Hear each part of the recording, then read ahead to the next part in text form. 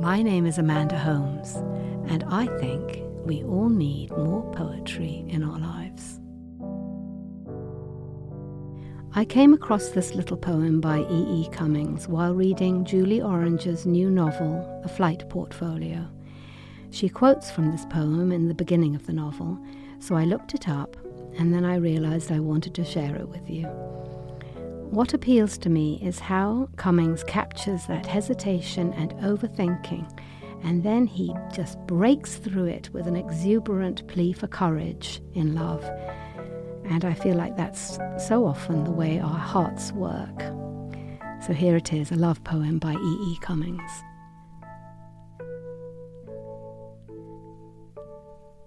My darling, since you and I are thoroughly haunted by what neither is any echo of dream, nor any flowering of any echo but the echo of the flower of dreaming, somewhere behind us, always trying, or sometimes trying under us to, is it, find somehow, but oh, gracefully, a we, entirely, whose least breathing may surprise ourselves.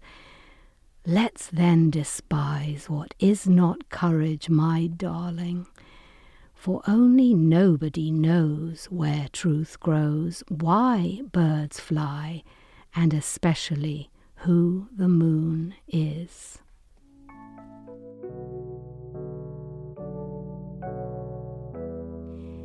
Thank you for listening. If you have any suggestions or comments or ideas for poems that we should share, we'd love to hear from you. You can email us at podcast@theamericanscholar.org or comment on our website, theamericanscholar.org.